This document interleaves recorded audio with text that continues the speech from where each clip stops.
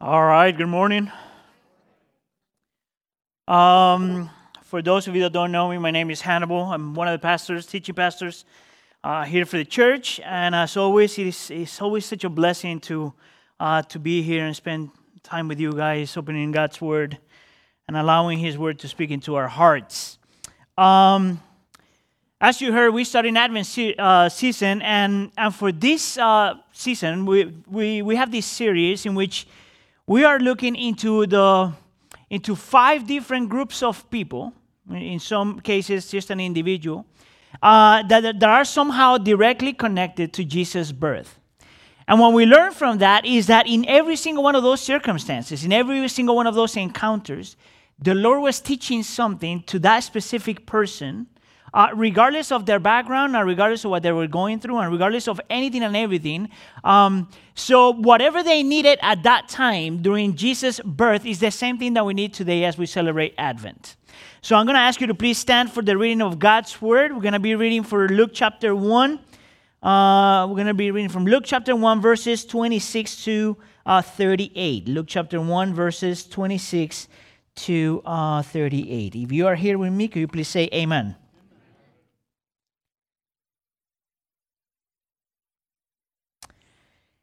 In the 6th month of Elizabeth's pregnancy, God sent the angel Gabriel to Nazareth, a town in Galilee, to a virgin pledged to be married to a man named Joseph, a descendant of David. The virgin's name was Mary. The angel went to her and said, "Greetings, you who are highly favored. The Lord is with you." Verse 29. Mary was greatly troubled at his words and wondered what kind of greeting this might be. But the angel said to her, "Do not be afraid, Mary. You have found favor with God. You will conceive and give birth to a son, and you are to call him Jesus. He will be great and will be called the Son of the Most High. The Lord God will give him the throne of his father David, and he will reign over Jacob's descendant forever. His kingdom will never end." "How will this be?" Mary asked the angel, "since I am a virgin?" The angel answered, "The Holy Spirit will come on you, and the power of the Most High will overshadow you. So the Holy One to be born will be called the Son of God. Even Elizabeth, your relative, is going to have a child in her old age, and she who was said to be unable to conceive is in her 6th month. For no word from God will ever fail." "I am the Lord's servant," Mary answered. "May your word to me be fulfilled." Then the angel left her. This is the word of the Lord. Let me pray. Lord, as we open up Scripture, I pray that by the power and presence of the Holy Spirit, you speak to us this morning. Knowing, Lord, that Advent is much more than lights and much more than celebrations, and is much more than gifts, and is much more than everything that we do. It's much more than the credit cards we're going to use. It's about Jesus' birth and how his birth changed everything, including Mary's life. Please help us to see and understand Advent through her own experience. In the name of Jesus we pray. And we all say, you may be seated. So, for today, the way I want to handle Mary's narrative is to actually 3 points, really simple points. We want to know the person. We want to see what was the process, how she processed everything that she went through.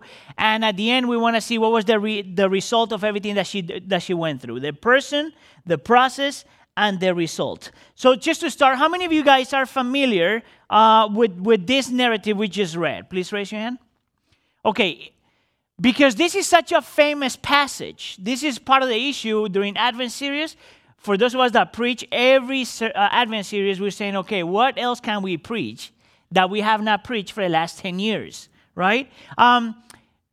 That's a good question. But the reality is that regardless of how creative we want to be, we always land in the same passages with the same people, because those are the passages that talk about Jesus' birth. So we have to address them. What I want to do today, though, is because you are familiar with this story, I would like you to try to ignore what you think you know about the passage. All right? As much as you can, try to ignore what you think you know about the passage. One of the struggles that we have, especially if you have been a Christian for a while and you have heard a lot of sermons and stuff like this, is that number one, you assume that you know the text, which nothing wrong there. But the problem is that when you assume that you know the text, you easily ignore things that are extremely important in the text. Number one. And number two, that the tendency is not to want to be eager to learn more. Today, interesting enough, I think that Advent, especially in the narrative of Mary, has to do with learning how to think. And you would say, what? And I would say, one of the main lessons that we can learn from this woman is that she teaches us how to think. And Advent, at the end of the day, is about thinking right.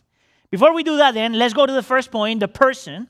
Because in order for us to process the whole thing well, we need to understand who Mary is and what she's going through. From a human perspective, don't think of Mary as this super, highly qualified spiritual being that is short of being human. But what I want you to see is how human she was. All right, so the text says in verse 26 that she comes from the town of Nazareth. Now, what we know, though, is that Nazareth, and actually it says from Galilee, but it said, though we know that this is almost like a little town. The word city there, actually, is the same word that we use for a little town. So a village will be. And we know also that this woman, this Mary girl, is about 15-year-old, and she lives in this little town. And being a young girl means that everyone in this community knows about her. So everyone knows her parents, her relatives, her history, her background. Everyone, just like any other village. In a village, everyone knows everyone. And that's Mary. Now, in that culture and at that time, part of the reason why they lived in these little villages is because that was a way in which you supported one another. So if you want to understand the concept of family in the New Testament, you got to see how these people lived. Actually, they lived together because they considered it to be kind of a family thing. Now, the text also says that she was an excellent woman. And I don't think that's a coincidence. I think that there's a reason why the Bible describes this woman like this. It's because she's known in her community as a woman of godly character. That's what that means. It's a woman that has been faithful to God. It's a woman that has fulfilled everything that the law required of her at that time. It's a woman that is worthy of admiration. This is where the Protestant church will walk away from the Catholic belief, in which we know that even though she was an excellent woman, we still know that she was a sinner. And I'll make my point later on why I'm saying that. Now, this is when we think of Mary, we got to think of a woman that is worth of our admiration and respect. 15-year-old girl that was admired by everyone in her town. Well-behaved, loved, respected, worthy of admiration. And verse 27 says that she was pledged to be married. Now, you need to understand the context here, because when we think about someone being pledged in our times, we think of something like engagement. But there's a huge difference between their engagement and our engagement. In our engagement, you promise that you're thinking that you're going to get married with somebody, right? But the way I describe it is you get into this relationship, into the next step of a relationship, but you always leave the back door open. That's usually what engagement means. Meaning that we are planning to get married, but if something goes wrong, I got a place to run. And supposedly, the way you do this, right, is once you get married, you close that door, which is not true in our culture either. But when you think of something, when you think of Mary, you have to erase that way of thinking. Because someone that was pledged to be married literally means someone that is almost married. Actually, in her heart and in Joseph's heart, they were married already. And this pledge time took about a year. In which this year they're technically married, but they cannot sleep together just yet because they need to suffer for a whole year before they actually get married. Now, the interesting thing here, though, is that the engagement cannot be broken. So when Mary says that she's pledged to be married, means that she cannot walk away from Joseph. And that Joseph, to a certain degree, cannot walk away from her. Now, young girl, 15-year-old girl, more or less, respected, admired, loved, known by her entire community, and someone that is already engaged, soon to be married. Technically married. Now, in verse 28, the Gabriel comes to her, and he says, "Greetings, you highly favored, the Lord is with you." Now, that phrase, favored there, is an important word because he's saying this, and this is where I know that Mary was a sinner. Because the word favor is where we get the word grace from. Meaning that God, the angel is telling her that she is a recipient of God's grace. If you are a recipient of God's grace, that means that you're not earning anything from God, that you're not working anything from God, that there's nothing you could do for God to do something, that everything He gives you is out of grace. Free grace. And this is how the angel Gabriel speaks to this woman. And she understands that whatever she's going to receive from God is something that she does not deserve. That's important to keep in mind. Mary knows that she's just a sinner like everybody else, and whatever God is giving her is because of grace. She was the object of grace. Actually, the same thing is repeated in verse 30 when it says, "For you have found favor with God," is the same thing. You have found grace with God. And then it says, "The Lord is with you." And that's very important because the angel is about to tell her something that doesn't make any sense.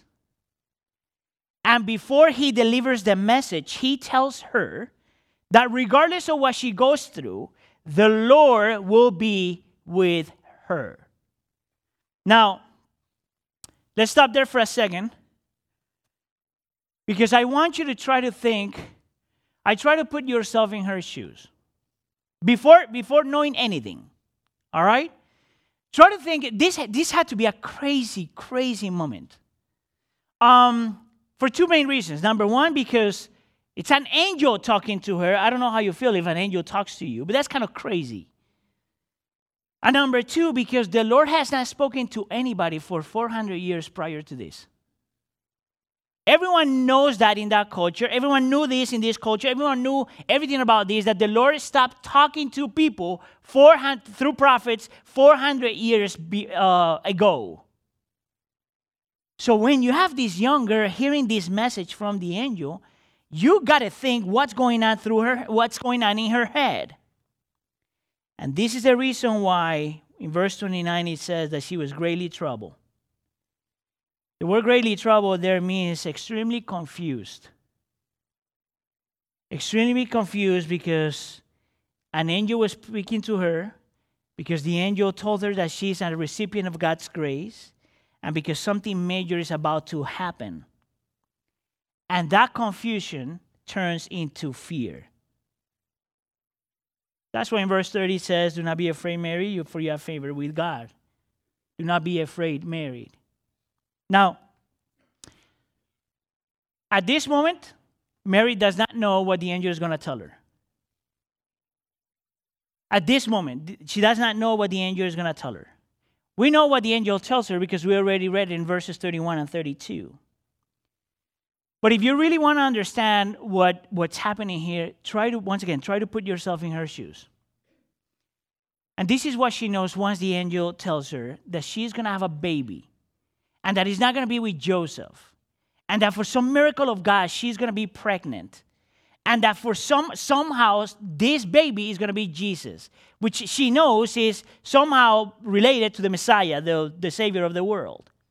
Now, what would you do if you're a 15-year-old girl living in a little town with good reputation, godly living, everyone knows you, and then the angel tells you that?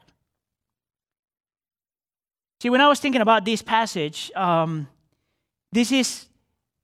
trying to see, if I'm married, what questions would I have? And then the more I thought about it, if I'm married, I'm saying, well, how would Joseph respond? Like, what could she possibly tell Joseph that he will believe? Oh, just minding my own business, and the angel spoke to me, and guess what? I'm pregnant. How would he respond? And then I'm thinking, well, maybe if I was married, I will go through the process of, I'm a teenage mom. In a very traditional society, and if you were here when I spoke about 3 weeks ago, I said this is a shame culture. So when you do something wrong, you will be shamed forever. And Mary's saying, well, I'm a single mom, 15-year-old girl. There goes my reputation. What will my people say?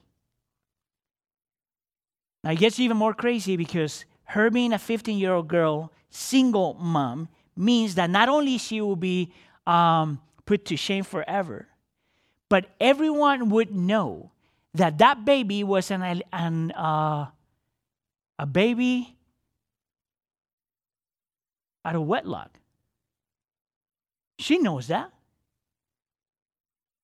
You know what it means to have a single mom and knows that your kid would always be shamed publicly? She's processing all of this, a 15-year-old girl. Now, the more I thought about it, the more, okay, so I'm a single mom, 15-year-old, my baby doesn't have a father, per se, right? And then everyone would always label me and mark me as an unfaithful woman, even though I've never been an unfaithful woman. Forever. Young, single, pregnant, and rejected. Where would she go? A 15-year-old girl, where would she go? See, back in those days when you were part of a community, you stayed in that community forever. If you were living with your family, you lived with your family forever. Actually, this thing that we have in the modern world in which a family member lives in that part of the world and the other family lives in that part of the world was unheard of. They always lived together because they helped one another and protected one another. And where would she go? What would her parents say?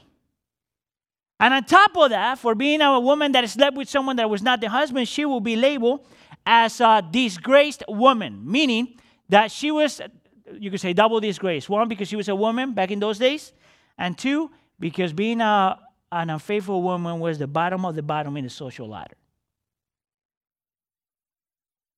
What would you do?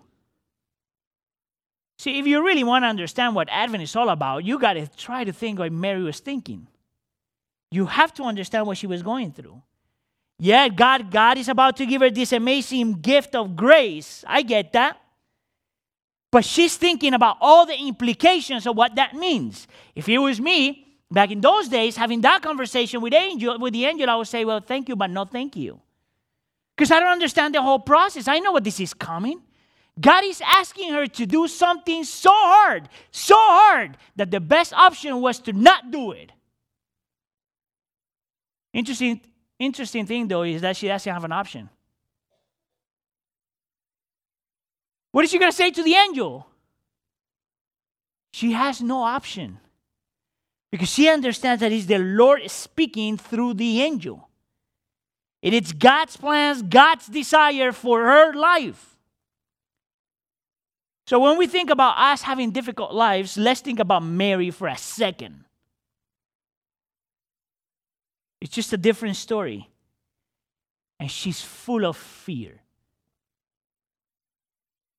What I realized in my own personal walk with the Lord is that whenever He asks me to do something that is nothing at all like this, I'm always full of fear.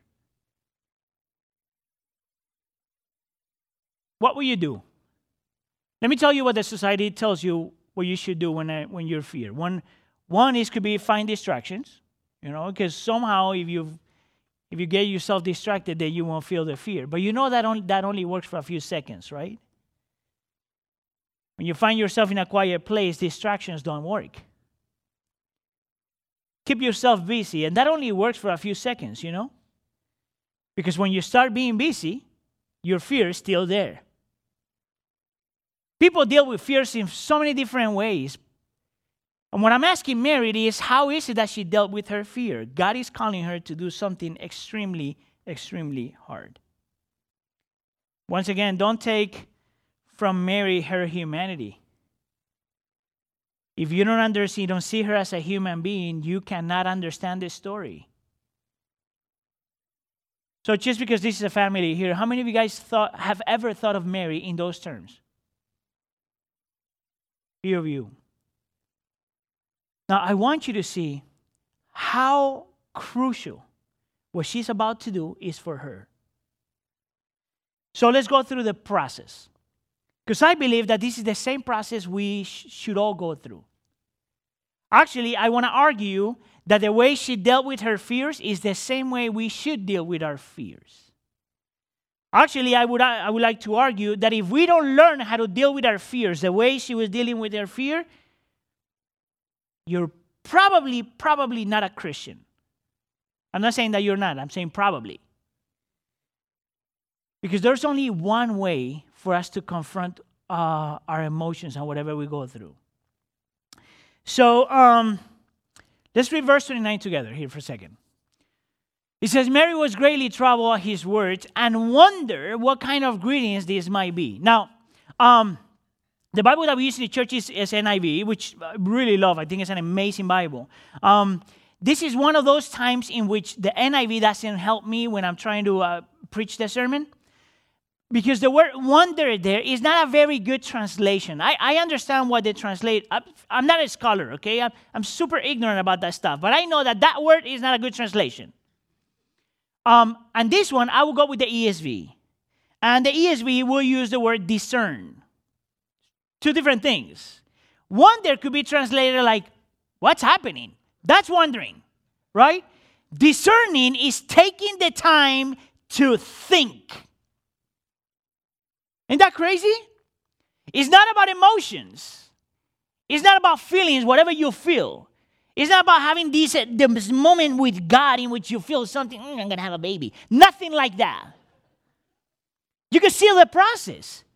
It doesn't matter how well she felt, how good she was feeling. Nobody will deal with this thing by having good feelings. Therefore, she takes a different approach. Discernment. Or, in this translation, wondering. The word in the original could actually be translated as thinking hard. It is to reason with yourself. It is to, actually the word is almost like accounting. It's doing an accounting process. You know, when you're putting everything together, so I have so much money, this is how much I spent, this is how much I left. Going through that process, the accounting process, that's what that word means. During this process, she takes the time to think and think through the process and ask questions and argue with herself. Interesting enough, the word meditation in the Bible means exactly that. Argue with yourself. Convince yourself. Look at the evidence. Think about this. A 15-year-old girl, a pregnant 15-year-old girl, a girl that knows that could go through shame forever. And instead of running, and instead of trying to distract herself, and instead of trying to be busy, she thinks and she reasons. Actually, the word meditation, you guys ever seen a cow? What she does after she eats? They chew forever. Have you seen that? It's like chewing gum. You know, so when I was little, my mom would always say, whenever I was eating gum, she would say, "You look like a cow," because that's what cow does. They're all the time. Did you guys know that? I hope you knew that. That would be like really bad if you don't know that. I go back to 5th grade. But the idea here is that she goes through that mental meditation, thinking, reasoning process. And this is how she confronts her struggles and her fears. Thinking. You know, I find that word so interesting, especially in modern times, because if there's something that people accuse Christianity of, is not being thinkers. Actually, the argument that from the secular perspective is that Christians don't know how to think, because faith, according to them, is not about thinking. It's about jumping into whatever without thinking. There's nothing farther away from the truth. Christian faith is a thinking faith. It's a logic faith. It's looking at who God is and what He claims to be, and look at the evidences time after time. And the more you think, the more you reason, the more you convince yourself. Nothing wrong with emotions, nothing wrong with experiences, but that is not Christian faith.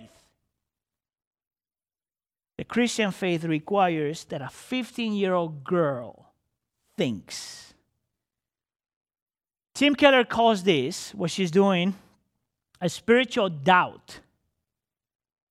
And he makes a distinction, and I agree completely with him. He makes a distinction between what a spiritual doubt is for a Christian and a spiritual doubt is for a secular person.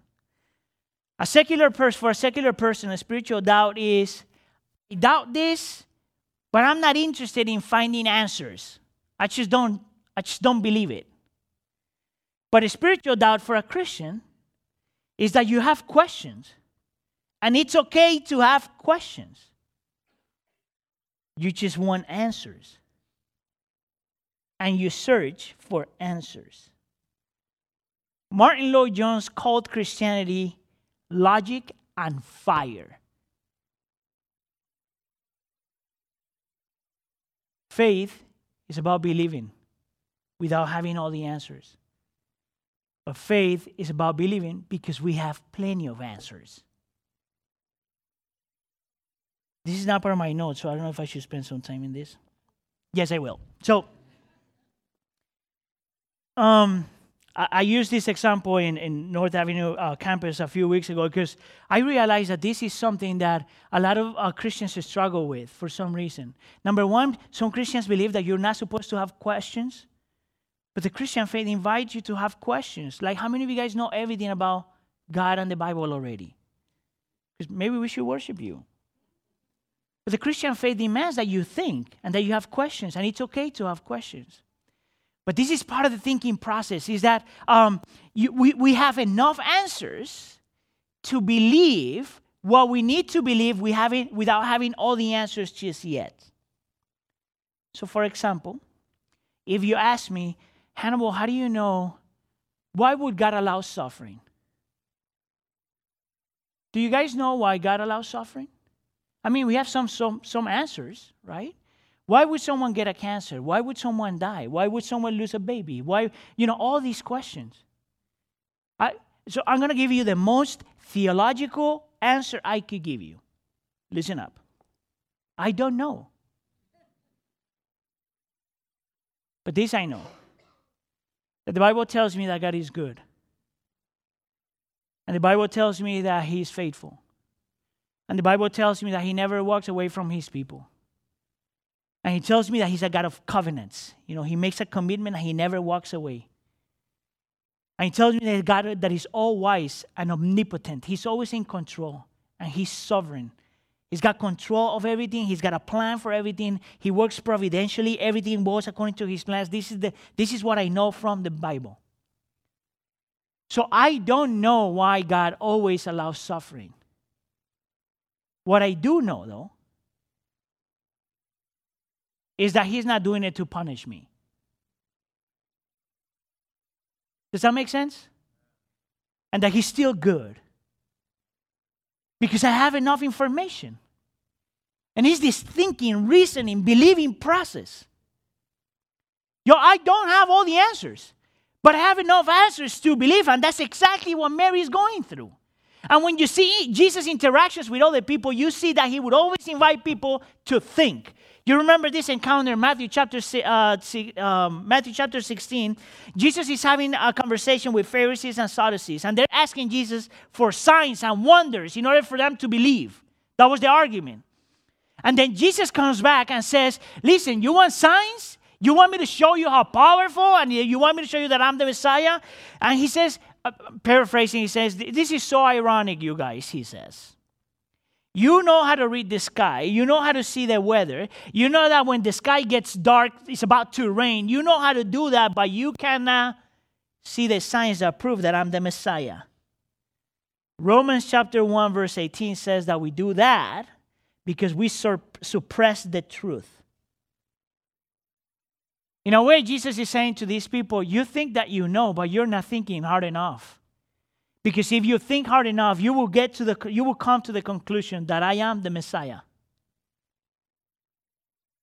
2 Timothy chapter 2, Paul says this, think think over what I say, for the Lord will give you understanding in everything. Think, and the Lord will give you understanding. This is the human responsibility is for us to think, and the Lord is the one that gives us understanding. Same Matthew chapter 22. Jesus calls us to love the Lord with all of our heart, with all of our soul, and with all of our mind. I hope you know that I don't have any issues with emotions. I like emotions.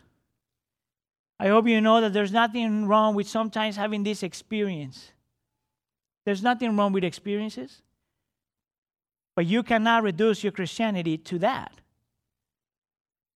Actually, this week I was reading these studies that saying, why is it that people don't read the Bible? And part of the reason why people don't read the Bible is because they got used to reading the Bible and having to have this cozy feeling of encounter with God. And I don't know if there's something wrong with me, but I read the Bible 6 times a week, 7 if I don't count Sunday, right? 6 times a week. And I probably get one of those once a week, if any. That's not the primary reason why we read the Bible. That's not the primary reason why you come to church and you want to worship. That makes you feel something. The reason why we read the Bible is to get truth.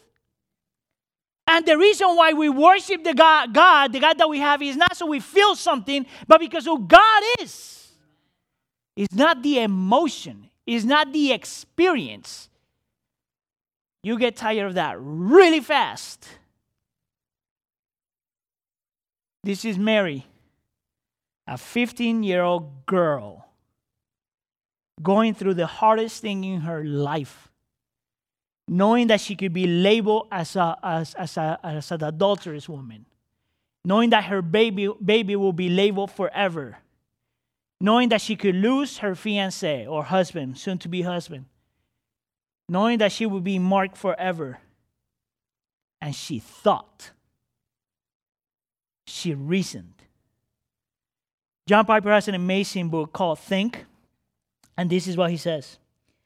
Our thinking should be wholly engaged to do all it can to awaken and express the heartfelt fullness of treasuring God above all things. Translation, think so you learn how to delight and treasure God above everything else.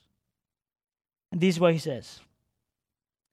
If we don't learn how to think, we will never find Jesus as a sin forgiver, as a rescuer from hell, as a healer, as a protector, as a prosperity giver, as a creator, as the Lord of history. It is only when we think that we find him more glorious, more beautiful, more wonderful, more satisfying than everything else in the universe. If we don't think, we won't prize him or treasure him or cherish him or delight in him as he truly is. So let me really quick explain the dynamic, the difference between the mind, the soul, and the heart. I actually believe that those 3 words in the Bible are synonyms. This is the opinion of people that hold my doctrine. I think that they're very close together and they have different, you could say, some differences. The soul is what makes us different to any other living creature like animals, right? The heart is the place where you have your will and your emotions, and where whatever you treasure, that's where it is, right? Whatever you love the most. But your mind is what informs that. So here, let me push it a little bit more. Have you ever heard anybody, or maybe one of you, saying, well, I want the Lord to speak to me so I know how to do his will? Nothing wrong with that prayer.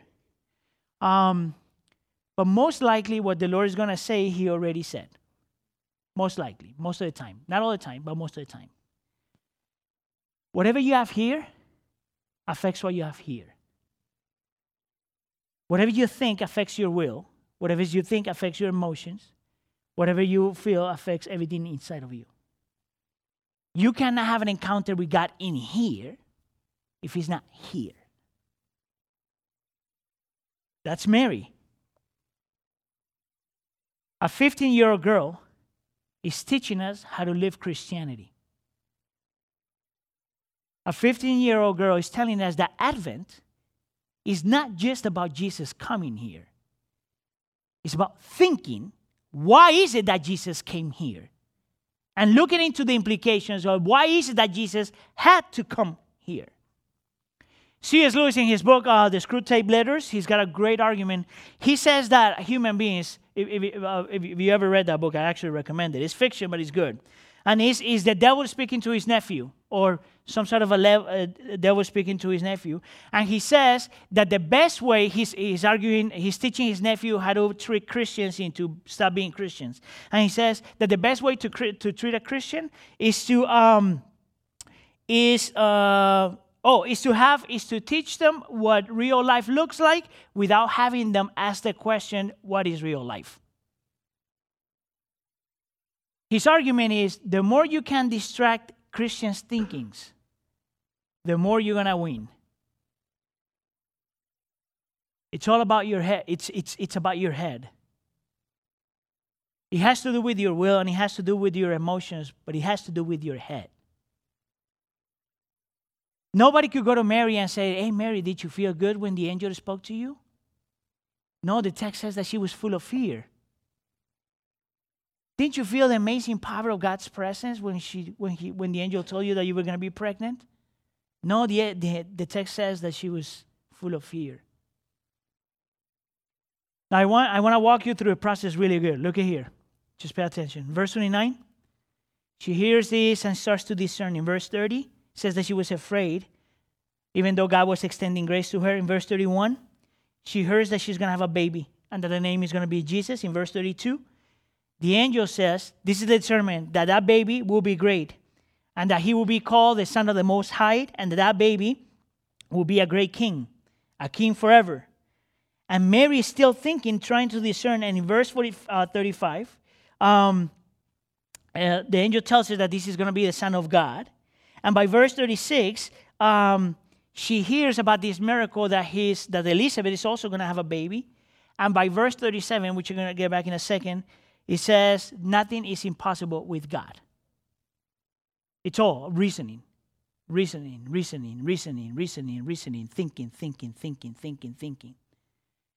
Look at what the Bible says. Look what the angel says. Look at the history. There's no reason why I should doubt God. That was her thinking. So why talk about this in Advent?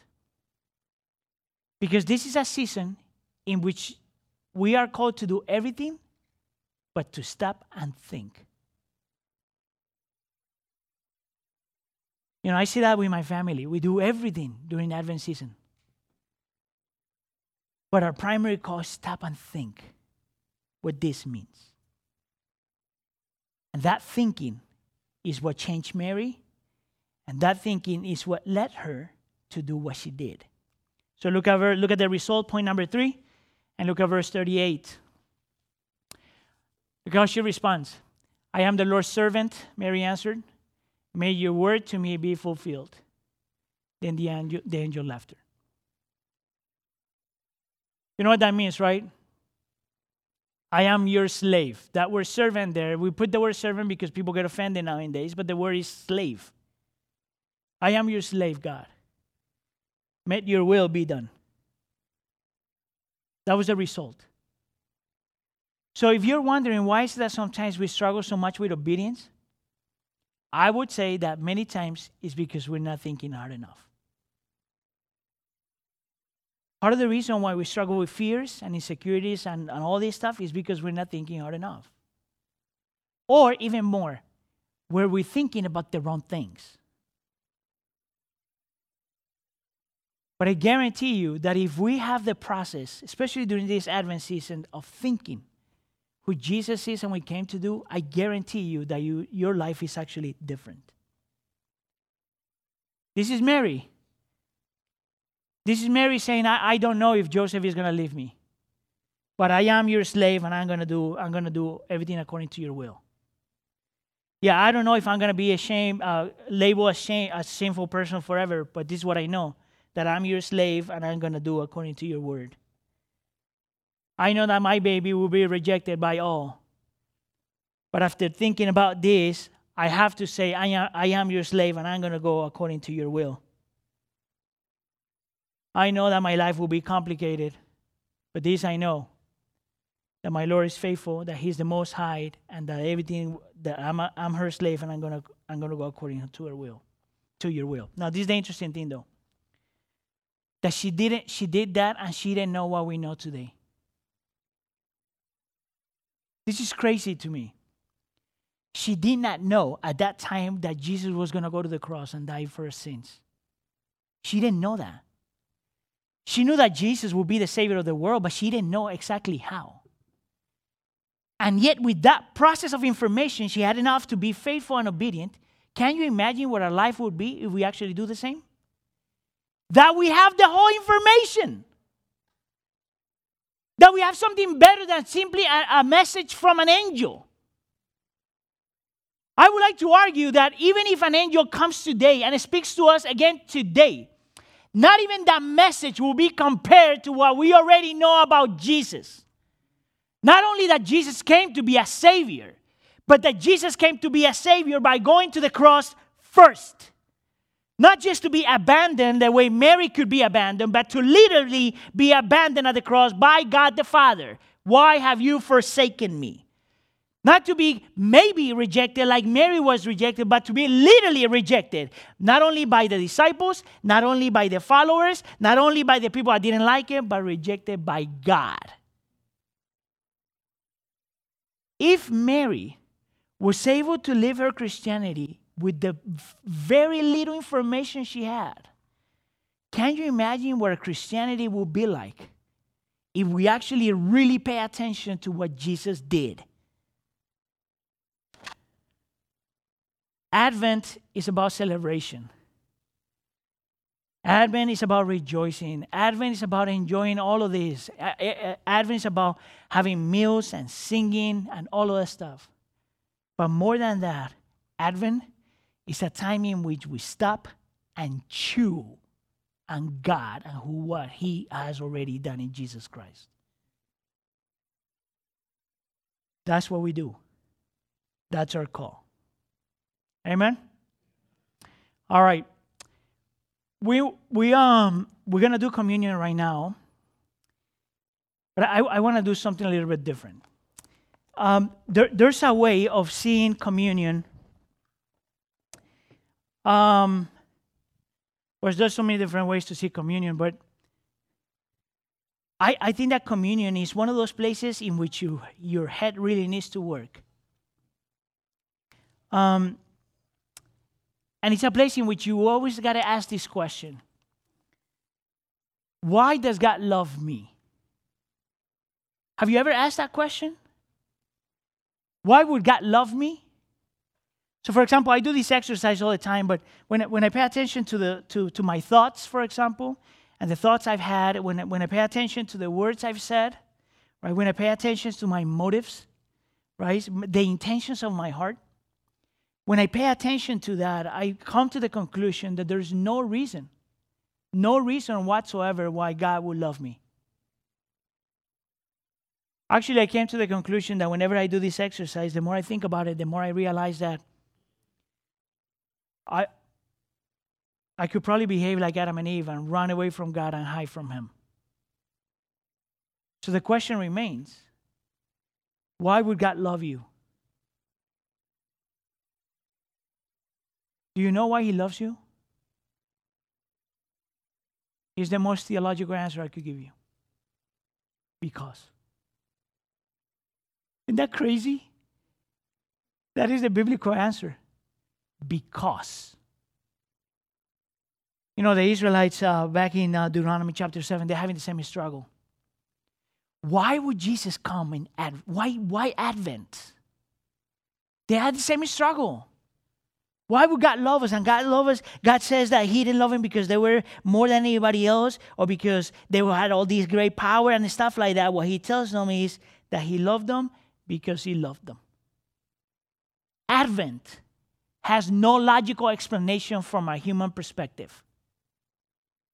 There's no reason why Jesus would come not only as a baby, but would go to the cross to surrender his body and shed his blood. No logical explanation from a human perspective, except because he loved you. And that's enough. Even if you don't feel it. So I don't know how your month was. And I don't know how your week was.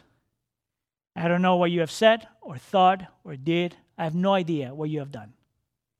But this I know, that if you're here and you're hearing this, it's because he loves you. And that's it. So I want to give you a few seconds. The Bible always calls us before participating in communion to take a time and examine our hearts to see if there's anything there that you need to surrender to the Lord. Maybe you need to ask for forgiveness. Maybe you need to accept forgiveness. Maybe there's something that you need to surrender to the Lord.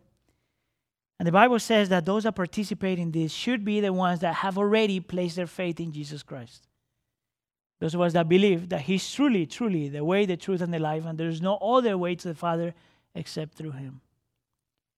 So I'm going to give you a few seconds, just examine your heart before we participate. Then we take the cups and we participate together.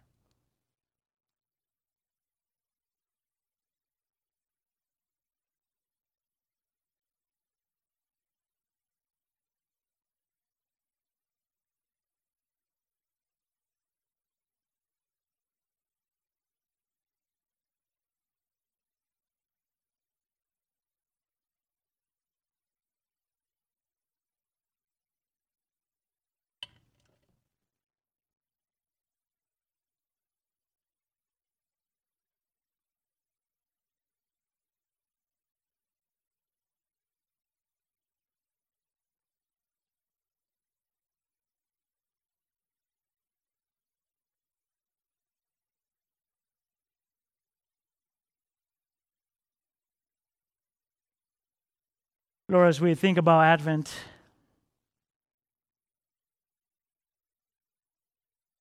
and as we heard the message from Mary's experience, what it means to have a Christian faith, this is one of those times in which understanding, thinking, and believing that the only reason why we're here is because you are a God of love is so important. To understand, Lord, that we're not here simply because we earned it or worked for it or deserve this, Lord. The only reason why we are here is because you loved us. It's because you are a God of grace.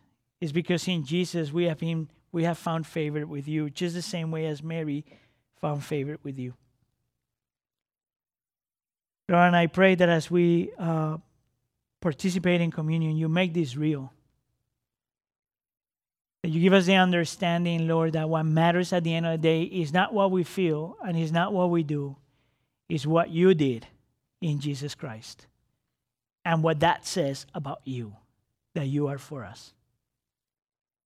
Please make this real as we listen to the lyrics of this song.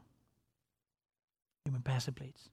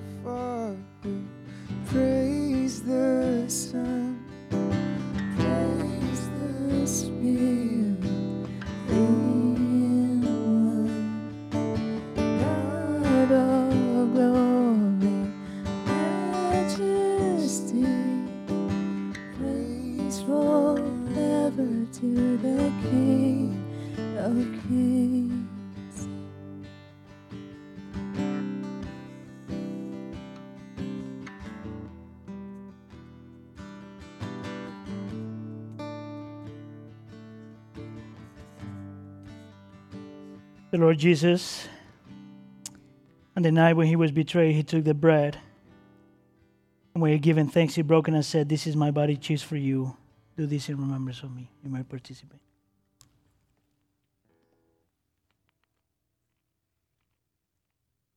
In the same way, after supper, he took the cup, saying, "This cup is a new covenant in my blood. Do this whenever you drink it in remembrance of me." You may participate. Lord, just as these elements enter into our system, may the words of the gospel of Jesus Christ enter into our hearts. That just as these elements go into our system, may the reality that God is for us and love us enter into our hearts. Pray for this in the name of Jesus. Amen.